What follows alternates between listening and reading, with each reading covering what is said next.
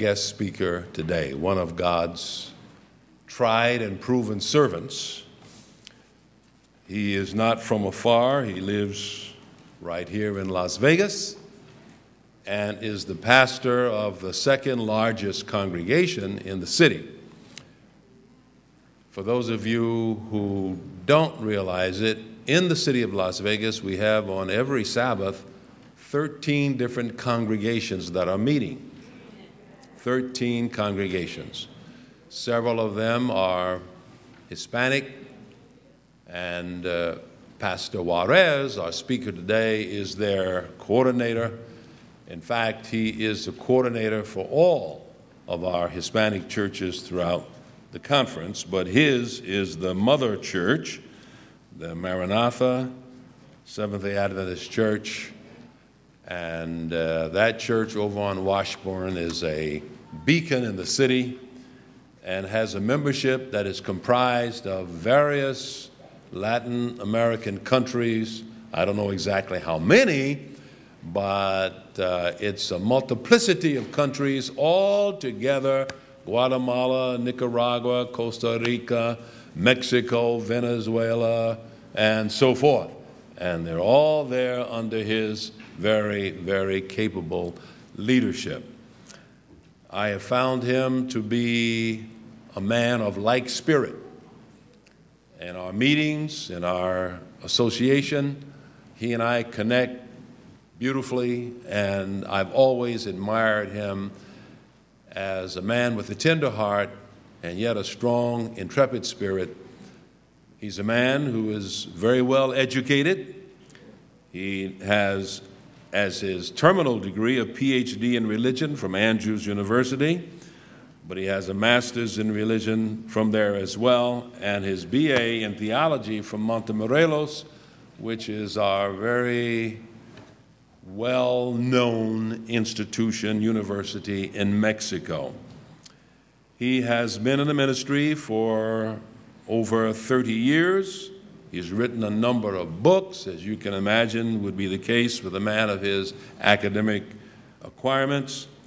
And he has 3 children and 2 grandchildren and a devoted and loving wife who is not here today, but who's coming later. That's good. I told him we serve food after church every Sabbath. So we'll have a chance to meet Mrs. Juarez and to fellowship with her as well. And this is a very important occasion, brothers and sisters, because the Mountain View, the Maranatha Church is connected with us in our student enrollment. They will have 6 or 7 students at the school, it looks like. And they will be involved, and there'll be a lot of exchange and a lot of interaction. So it's good that we get a chance to meet their pastor and that he get a chance to meet us.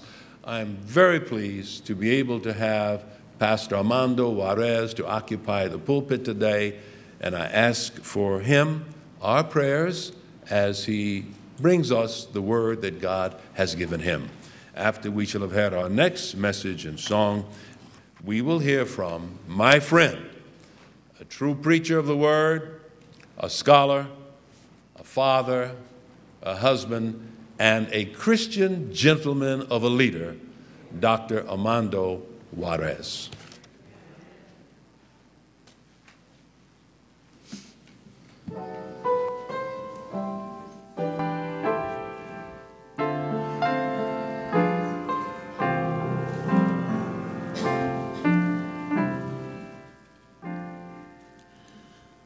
Great is thy faithfulness, O God, my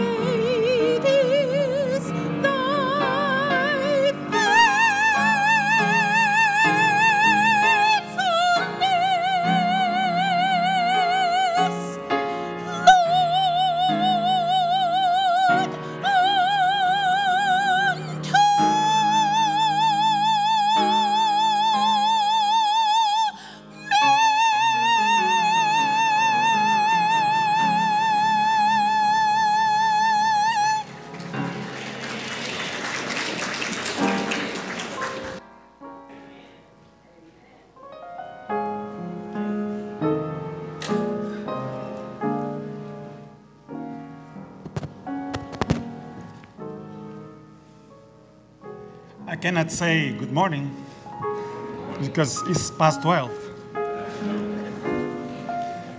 And thank you, Dr. Rock, because you gave me some courage when I saw 12. It's supposed to be finished in the worship, but he told me that we have until midnight. It will take a little bit longer, but not too much. When he invited me to come and share with you the message, I told him, you place me in a situation to be in fear and tremble. Because he told me VIPs, to preach to VIPs is quite a great thing, an honor. And thank you for the privilege of sharing with you the Word of God. When I was thinking in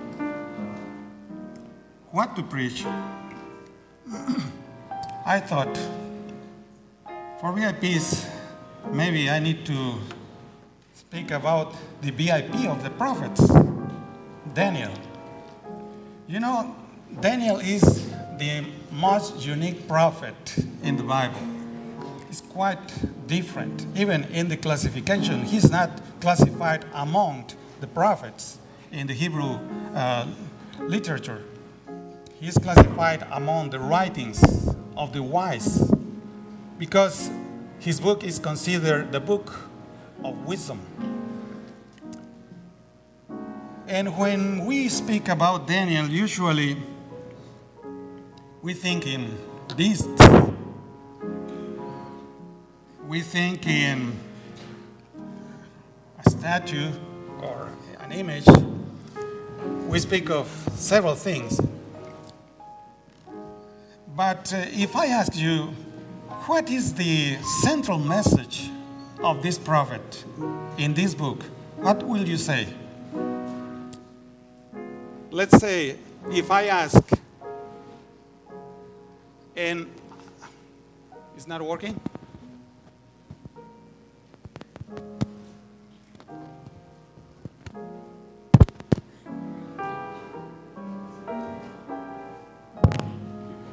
If I ask, and I am not a believer, and I ask you as a believer, what is the message in the book of Daniel? What will be your answer?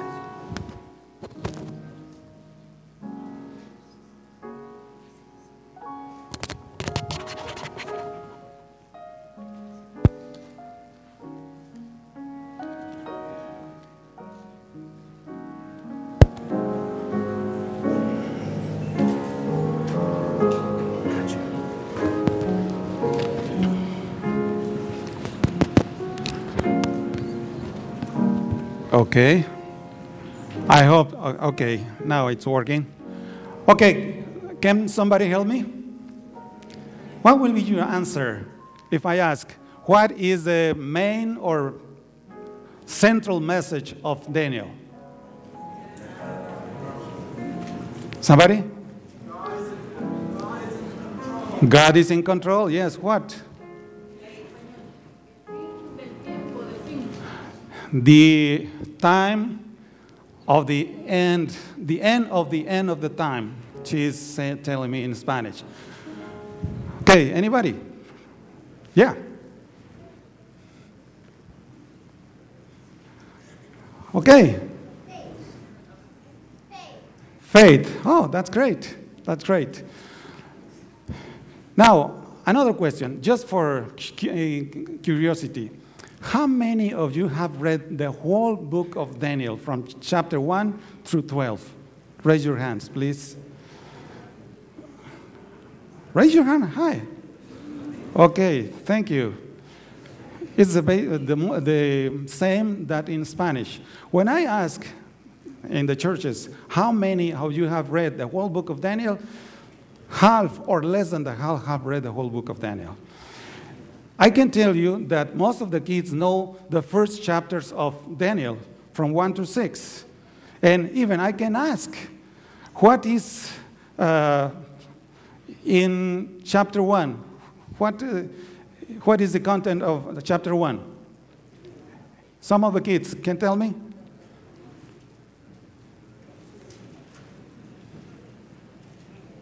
When Daniel is taken into captivity and taken to the palace of King Nebuchadnezzar. Yeah.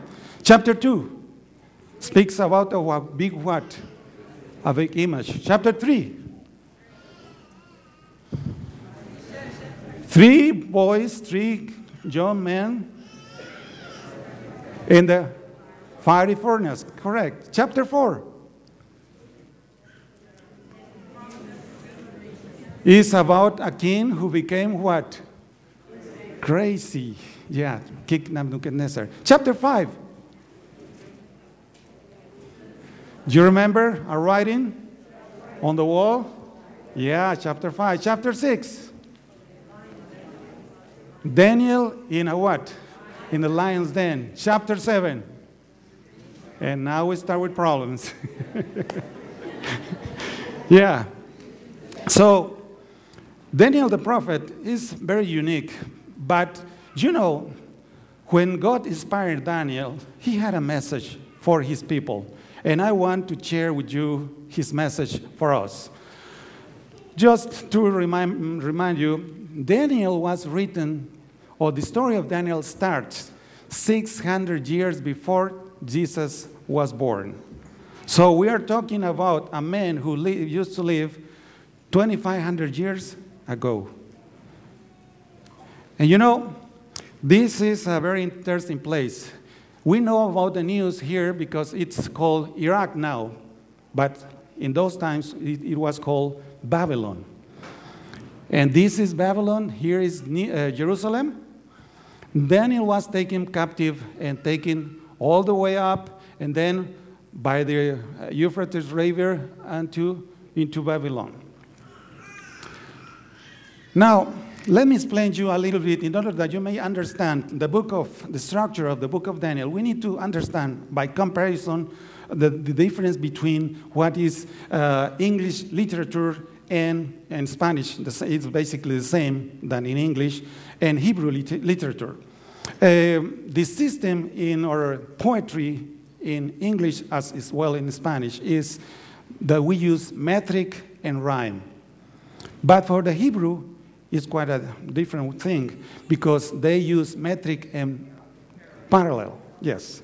Let's talk about in English so that you must catch the difference. This is one hymn that is, I believe everybody knows. Come thou fount of every blessing, tune my heart into sing thy grace, stream of mercy never ceasing, call for songs of loudest praise. Blessing, ceasing, grace, praise. This is rhyme. If you count the syllables, it will be 8 in the first, 7 in the second, 8 and 7. So this is English literature. But now, let's see how it works in Hebrew. Hebrew uses 4 different system of parallels, and from them, other combination. But let's talk about just the basic ones. Synonym parallel, antithetic parallel, synthetic parallel, and inverted or chiasm. Okay, the most common one, when you read the Bible, you will always find that there's one sentence, and the following one, it says the same, but in different words. Just have an example. The heavens declare the glory of God. We are talking about Psalm 19:1. And then you see, the skies proclaim the work of his hands. Heaven, skies proclaim the glory of the God, the work of his hands. This is synonym parallel. Now let's talk about antithetic parallel. It's very common especially in the book of Proverbs, but it's also used in other parts of the Bible. He who ignores discipline comes to poverty and shame. This is one declaration. That's following one. But whoever heeds correction is honor. You know, it's antithetic because he's talking about the one who ignores and then the one who heeds, and the difference in them. And in order to understand the book of Daniel, we need to understand basically what is synthetic parallel.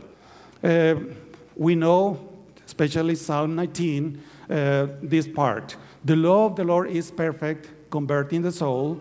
The testimony of the Lord is sure, making wise the simple. The statutes of the Lord are right, rejoicing the heart. The commandment of the Lord is pure, enlightening the eyes. You will see that the topic that they are talking about is the same, about the law in different synonyms: law, testimony, statutes, and commandments. All is about the law. But every time they mention the law, the following one, they will add something new. And then another one, but something new. Talking about the same subject, but adding something new.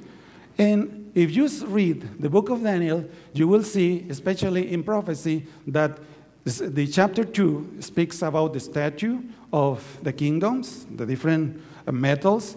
Chapter 7 will speak the same, but adding some different things. 4 kingdoms, and the kingdom of God is the same, but adding just a different thing. And when you read chapter 8, they will continue speaking about the same, but adding a different thing. And then comes Daniel 7, Daniel 11, and Daniel 12. And every chapter is talking about the same, but adding something new in that section. That is the structure of Daniel in synthetic parallel. But now, let's talk about the inverted parallel, or that is called chiasm.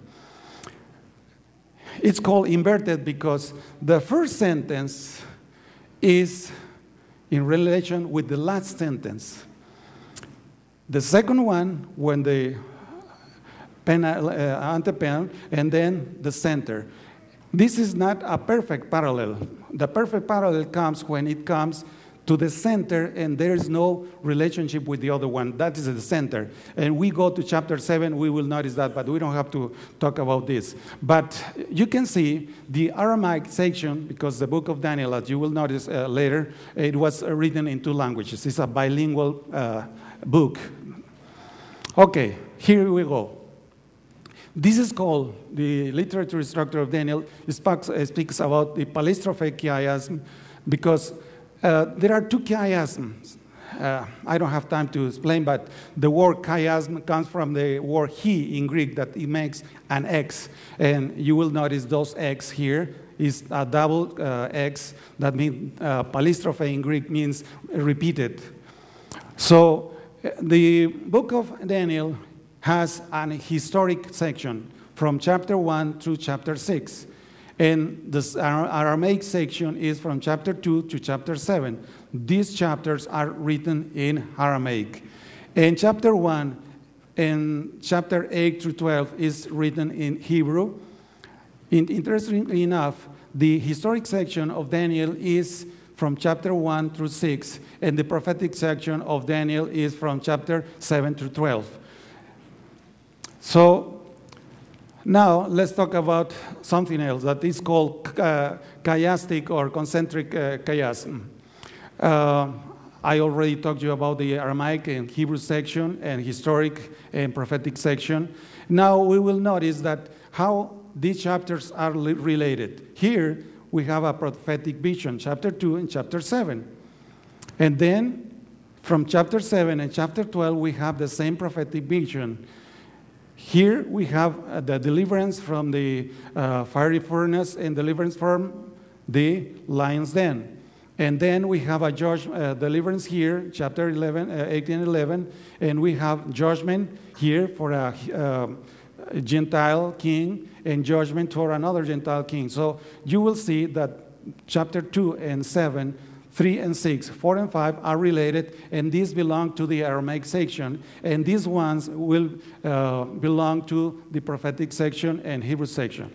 We are going to go back and forth every chapter trying to see the relationship and the connection between every chapter. Okay, now there's another thing that I want to share with you. Here, you will see that chapter 1 through 6, even though they are not prophetic, they are typologic. What does it mean? It does means, okay, even though chapter 2, 3, that speaks about, the 3 Hebrew young people? That huge image, and everybody is forced to worship that image, and they didn't want to worship it. You will see that that same story will appear in Revelation 13 when everybody will be forced to worship the image, and only those who do not have the mark in the hand on their forehead, they will not worship that image because they will worship out. That is the same situation. This is a typological story. And the same thing happens here with chapter 6, and every one of them has something related with the future. Okay, now let's talk about the message of Daniel. What is the message, the central message of Daniel? Okay, I can tell you that everything in Daniel moves toward the end. Every chapter, everything that in Daniel is moving toward the end. And so the end for Daniel, it's a very important message that we have to understand. Okay, the word end. In Daniel, he uses a word, the end. Oh, it's a shame that he didn't catch the Hebrew words here, but it's at least it's translated et ketz. In Hebrew, et ketz means the end. And in Daniel, it's used 14 times out of 32 in the whole Old Testament. In 12 chapters, the word et ketz in Hebrew, that means the end, it's used 14 times out of 32 in the whole Testament. So that word is very important in the book of Daniel, and we will see repeated everywhere in the book. But not only the word, but the concept is everywhere throughout the whole book of Daniel. Now, the question, we are going to use or practice one method of studying the Bible. I want to share with you. Please open your Bibles, book of Daniel, chapter 1. And this is called the theological method for studying the Bible. Okay, this is how it works, the theological method. When you read the Bible, you have to come with one question. Now, just for the sake of training, read chapter 1 and chapter 1, verse 1 and 2, and ask yourself where the concept of idea of the end is here in these 2 verses. Let's read them. In the 3rd year of the reign of Jehoiakim, king of Judah, Nebuchadnezzar, king of Babylon, came to Jerusalem and besieged it. And the Lord delivered Jehoiakim, king of Judah, into his hand, along with some of the articles from the temple of God. These he carried off to the temple of his God in Babylon and put into the treasure house of his God. Okay. The question is, where is the concept of idea of the end in these verses? Can anybody help me?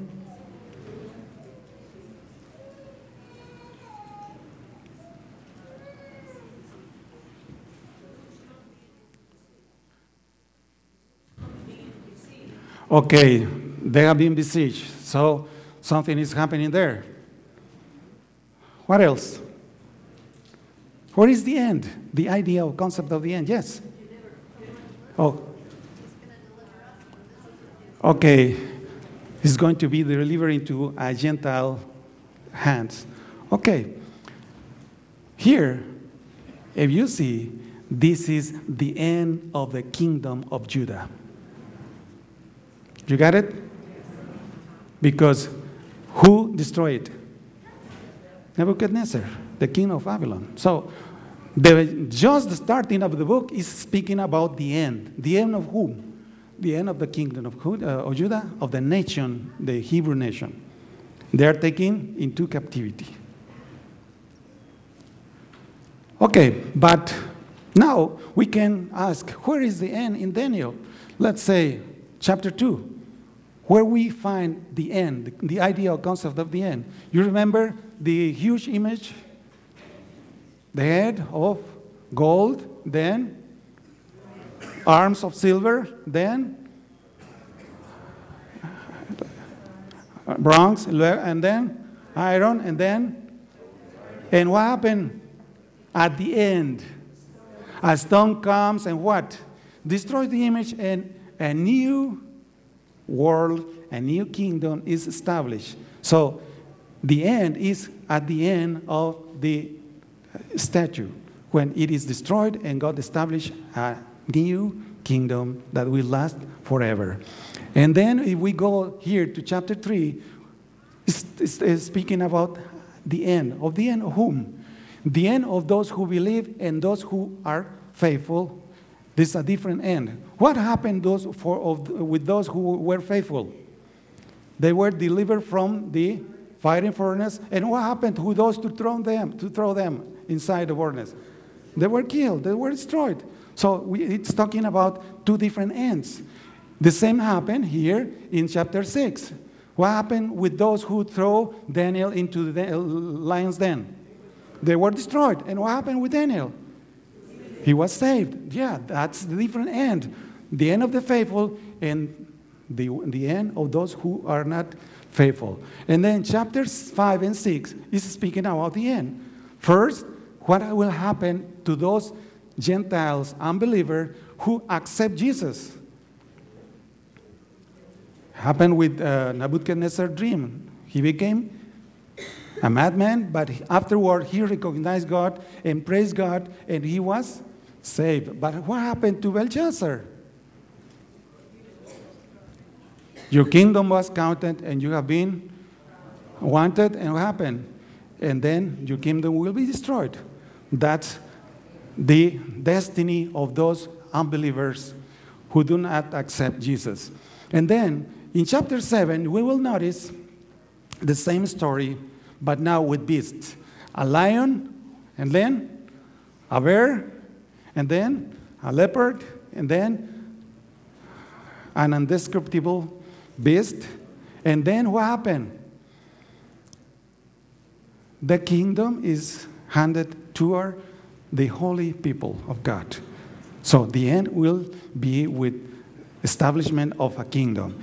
The same thing, chapter 8, speaking about the beginning of the end until 2300 days. Then the sanctuary will be cleansed. And we will continue, but here in chapter 12, we will find the end of the end. But the end is important because at the end something is happening. And what is going to happen at the end of time? What? Judgment. Now, let's talk about judgment. And let's read chapter 1, verse 1 and 2. Where is judgment in chapter 1, verse 1 and 2? Ask your again that question. Where is judgment?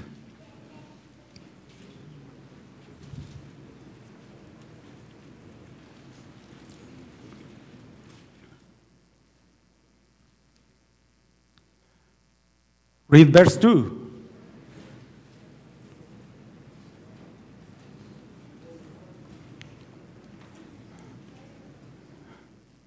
Anybody?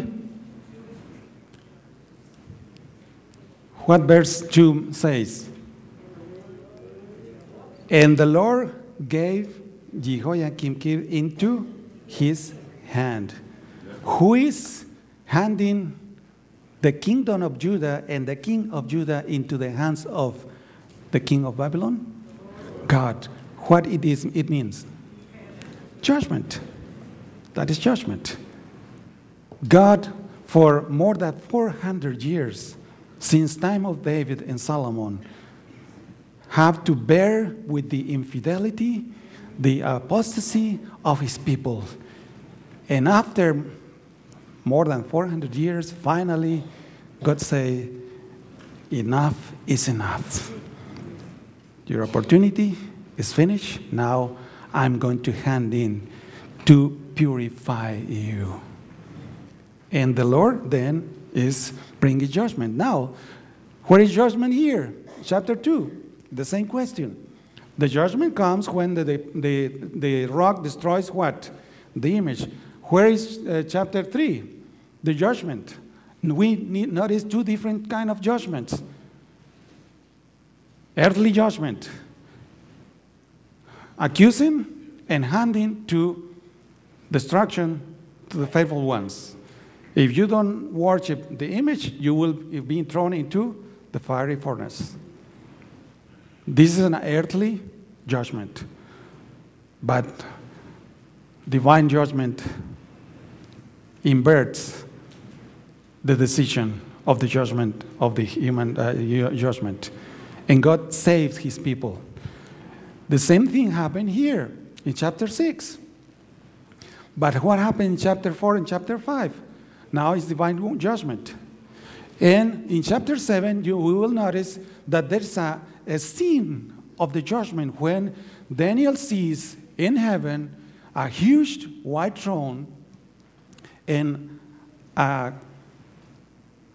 God seated on that throne and millions of angels worshiping God and serving God. And then it says, chapter 7, verse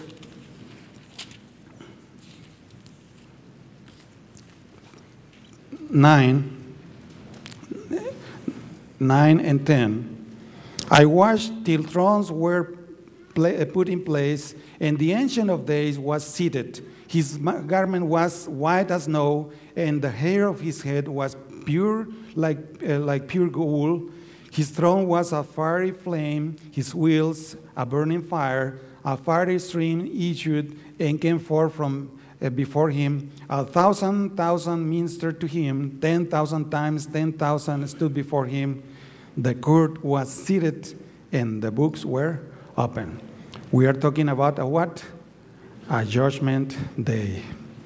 So, chapter 7, that is the reason that is the center of the two chiastic structures, because the end and the judgment is in the center of the book. In chapter 8, we will find that this is the prophecy about the starting of the process of the judgment. 1844 is in chapter 8. In chapter 9, it's a judgment for the Hebrew nation, giving them another opportunity to be restored. Chapter 10, 11, and 12 are speaking about the same aspect.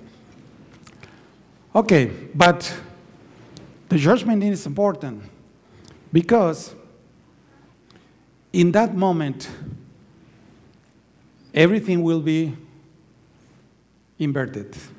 We were judged, we were accused, we were thrown, we were destroyed as believers of God, persecuted. But the Lord will change and will bring a righteous judgment for his people and for the unrighteous ones. But, in order to wait for the end, when this comes, we have to, what? To wait. Then the other concept in the book of Daniel is the wait. In order to participate at the end of the judgment, a clear and righteous judgment, you have to wait. And this is not an easy matter. We like to have things right now. Everything right now. Fast food. Dresses just to watch and wear, not ironing anymore. So we want things, immediately, right now. But the message of the book of Daniel is you have to wait. and you have to learn to wait. Now, let's ask the question, where is the concept of wait in the book of Daniel? Okay, you see, in the 3rd year of the reign of Jehoiakim, king of Judah, we are talking about 606 before Christ. And now, you will see, chapter 1, verse 21. Chapter 1, verse 21. Let's read it.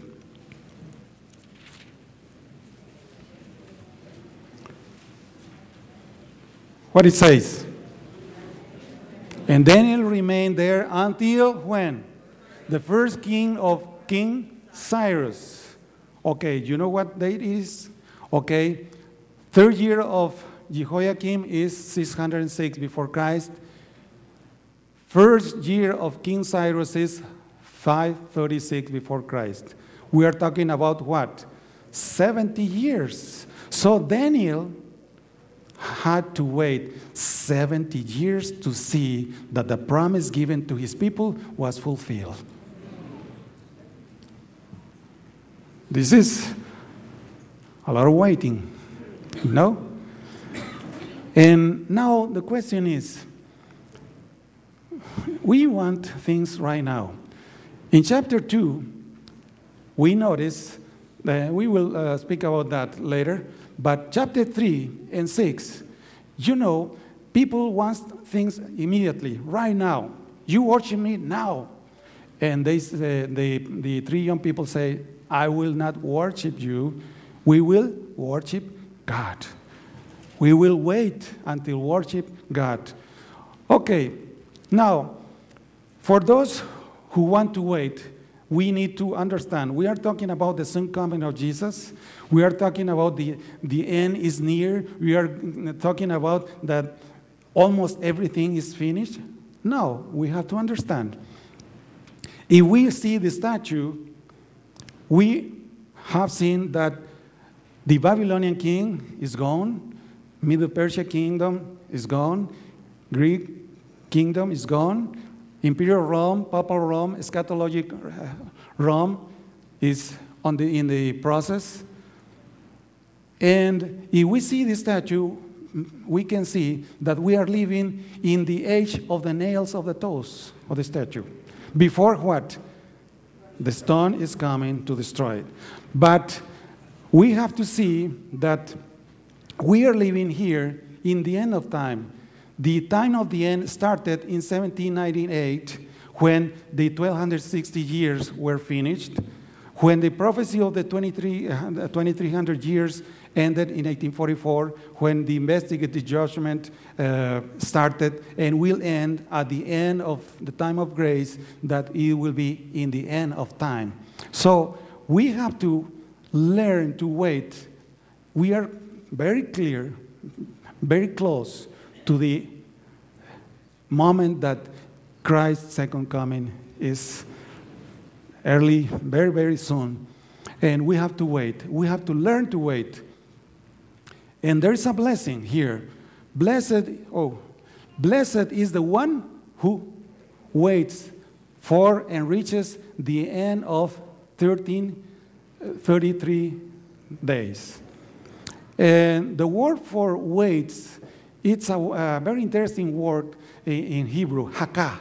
Hakah means to wait something with hope, with excitement, because you know that it's real and that you are going to receive it, but you have to wait, because if you wait, you will receive what you are expecting. That is the reason that says, blessed is the one who waits. And we are Adventist. And why are we Adventist? Because we are waiting for what? Christ's second coming. And we are blessed because we are waiting for his coming. Okay, but you know, this kind of wait is not a wait like some people like to have. Waiting what the Lord is coming in a hammock in Cancun, drinking his coconut juice. I'm waiting for the Lord. No. He's not waiting in a hammock, in a rocking chair, or in a lazy boy watching TV, waiting 3 a.m., waiting for Jesus coming. No. This kind of wait is different. And we have to learn to wait in the way the Lord is telling us that the wait is in the midst of what? It's war. We are in the midst of war. But our war is not only with human people, but who? With heavenly beings that are trying to destroy us in very different ways. Okay, continuing our practice in this method, theological method, ask the question, where is war in Daniel? And now, let's read again, chapter 1, verse 1 and 2. Daniel 1, chapter 1 and 2. Where is war? And Nebuchadnezzar, king of Babylon, came to Jerusalem and what? Besieged it. And what happened? And along, he took Jehoiakim, king of Judah, into his hand, and some articles from the temple of God. This he carried off to the temple of his God in Babylon and put in the treasure house of his God. You know, even says that his God in Babylon. In the Hebrew, it says in Sinar. Babylon and Jerusalem, you know, the two words are very important and very, it's called, let's try to find that word. Is typological. They are typological. Because in Revelation, you will notice the New Jerusalem, and you notice, and you speak about the Babylon, the mother of all the other ones. So this struggle is very meaningful.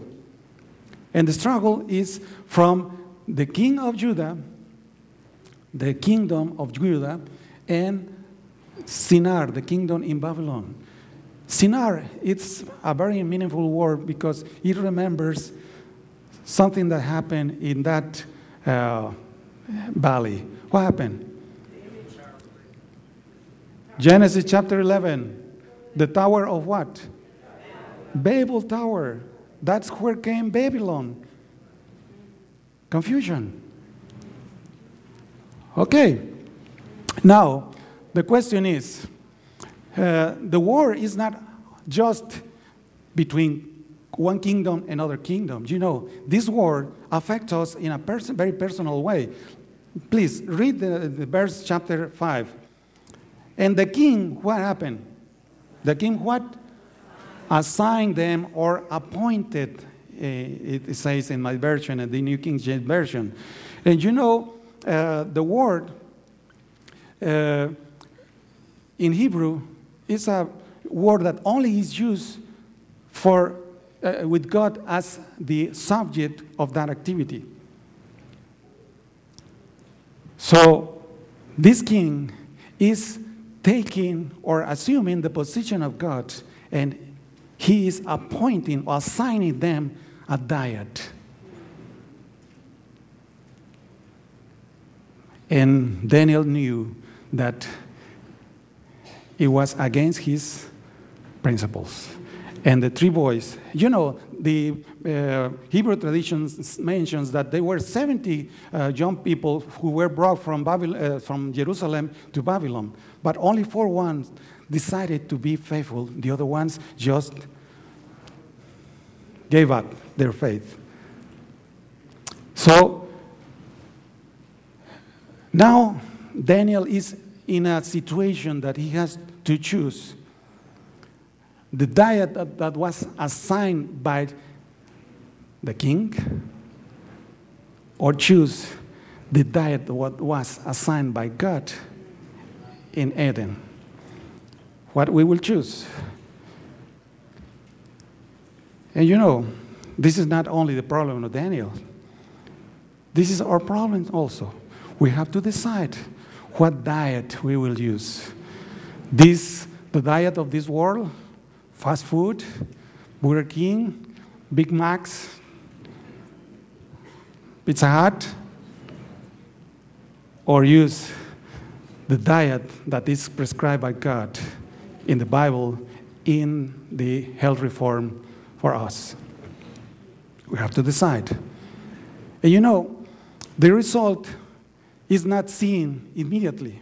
That's the reason that Daniel asked for 10 days. Try us for 10 days, and you will notice the difference. And what was the difference after 10 days? They were what? More healthy, bright. Okay. If you follow the diet of this world, when you come to 40 and 50, cholesterol, what else? High blood pressure, diabetes, strokes. This is the result. When you follow God's diet, you will come to the age of 70 and 80, and you're still running, young and healthful. This is the word that you have to decide. But there's something else. Verse 7 says, the chief official gave them what? New names.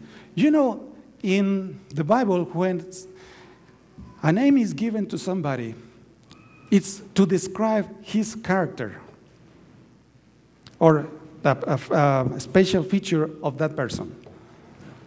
And the reason that God gave them different new names, you see,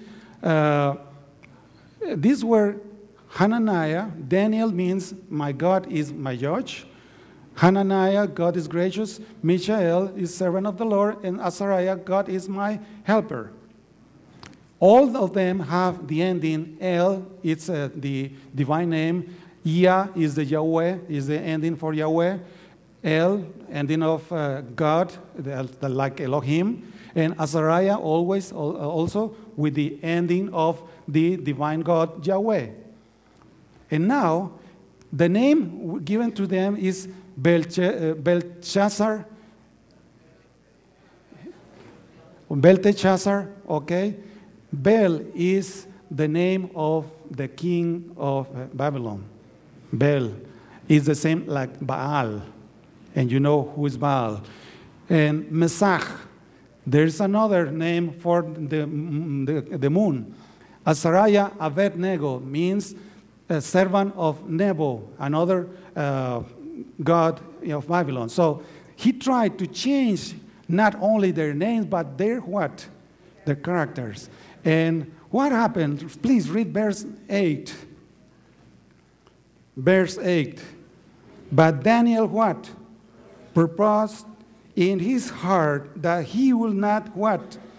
Hide himself from the portion of the king, the king's delicacies, nor with the wine which he drank. Therefore he requested the chief of the eunuchs that he may not defile himself. A different diet.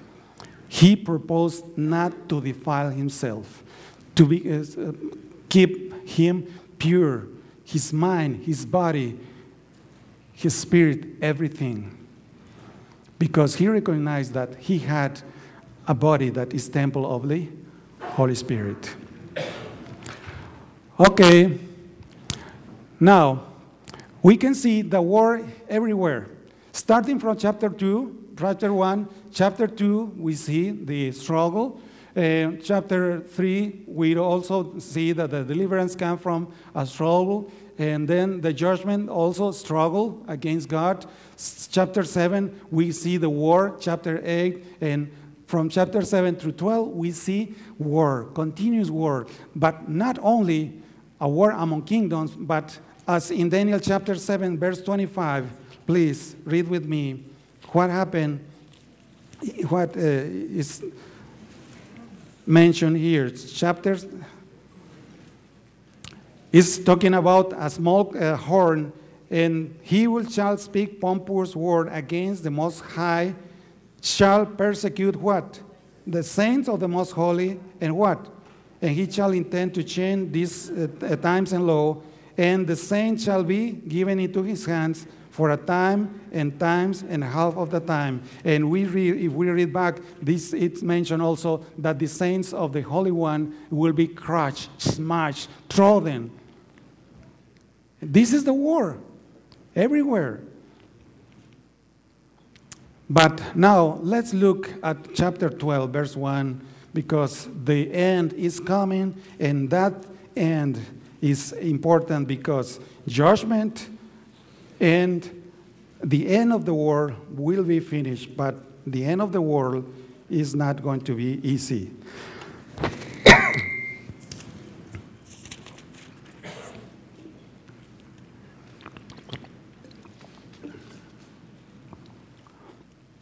Chapter 12, verse 1 says, at that time what? Michael, the great prince who protects your people, what happened? Will arise. There will be a time of distress such as has happened from the beginning of nation until then. But at that time, your people, everyone whose name is found written in the book, what will happen?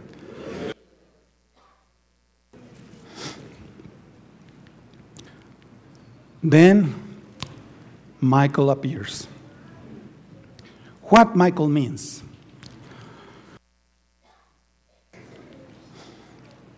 Michael, Mikael in Hebrew, is an expression. In the Hebrew expressions, it means, who is like God? Who is like God? Mikael is the same word as Mika Yahweh. Who is like God? Is an expression of awesome, of wonder. Who is like our God? And you know, the person, Michael, is in all the book of Daniel. But it's very elusive. Let's ask the question, where is Michael in the Bible? Where do you find Michael in chapter 1? Chapter 1, verse 1. Verse 2. The Lord handed the king into the hands of the king of Babylon. That is Michael. What is Michael in chapter 2? Is the stone coming and destroying? Where is Michael in chapter 3? How many were in the fiery furnace? 3, and then there's Michael. According to his promise, I will be with you in time of distress. And he said, I am with you always until the end of the world. Where's Michael in chapter 4? You only see his what? His hand writing on the wall. Where's Michael in chapter 5? Chapter 5 is where they're writing, yes. Chapter 4 is the one who, yes. Chapter 6, where is Michael there? In the lion's den. Closing the mouths of the lions with Daniel. Where is Daniel? Is with Michael in chapter 7? No. Chapter 7, verse 13 and 14. Chapter 7. Ben Ha-Adam, the Son of Man. Do you remember that expression, the Son of Man? Who used it?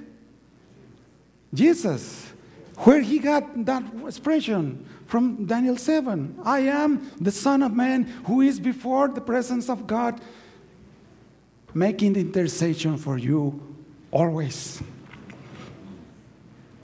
Where is Michael in chapter 8? Is the little horn making war against the prince or princess? Where is Daniel in chapter 9? In the middle of the week, in one cross, hanging across for you and me.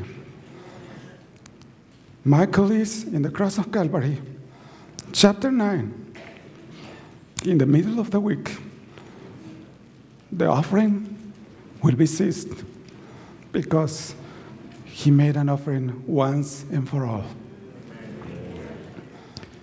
Where is Michael in chapter 11? Chapter 10, he's talking to Daniel. But now, in chapter 12, let's read Daniel chapter 12. At that time, who, Michael, the great prince who protects your people, will what? Arise. And you know, that word in Greek, in Hebrew, is a very meaningful word. He will stand up. Michael was sitting at the right hand of God, interceding for his people. But at the end of time, he will what? Arise, stand up. Enough is enough. It's time to come to pick my people and take them back home. That's the reason that he will arise, and there will be a what? A time of distress. It's not going to be easy at the end, my brethren. It's going to be a time of distress. That expression is very interesting. It's Sada. Sada means when the women are in birth pangs, and it's almost suffering, push, and I cannot, push, almost, a little bit more, push. The birth pangs, sweating, desperate, feeling a lot of pain, but suddenly something is delivered. A cry is heard. And that cry is like heaven for that mother. When she receives that little boy, that little baby, into her breast and presses it back to her, it was worth the pain. It was worth the pain. Now, you are with me. You are alive. That is the same expression here. A time of distress, but they will be what? The same expression when the little boy comes out. A time of trouble. Time. And what will happen? Multitudes who sleep in the dust of the earth will awake. For you, my brother, who are sick with a lung or a cancer problem. For you who were trodden down, accused, mistreated, abused. For those who went to the dust of the earth and there was no answer for them. That is the time when Michael, the prince, the great prince, that one who is like God, will come, and multitudes of those who sleep in the dust of the world will what? Will awake. And that time, with all his angels will come and will say, stand up. Stand up, all those who are in the dust of the earth, and rise to life. In that moment, when all the people from all the countries, from all nations, from all races, will come together with Jesus and will join with him, and we'll praise his name. And when we enter into heaven, and when we see that all things are changed, that God has given us what we waited, what God has given us, the kingdom that belongs to us. And he will say, welcome home, children. This is the place I prepare for you. And you will say, it was worth the pain. It was worth to be faithful. It was worth to keep, like Daniel, pure, not defiled. It was worth to keep the faith. It was worth to be faithful to his word and to his promises. My brother, I want to ask you, who wants to tell God, Lord, I want to be like Daniel. I want to be faithful until the end. I want to be faithful, waiting no matter what. Who will raise your hand and say, Lord, I am here. I want to be with you. Is there anyone who has not given or committed his life to Jesus who wants to say, Lord, I want to be part of that group also? Is there anyone here who wants to say, Lord, yes, I want to be also part of that group. I want to become of that part of that group that will receive you in the hands, in the clouds of heaven, and say, this is our God. We have waited in him. He shall deliver us.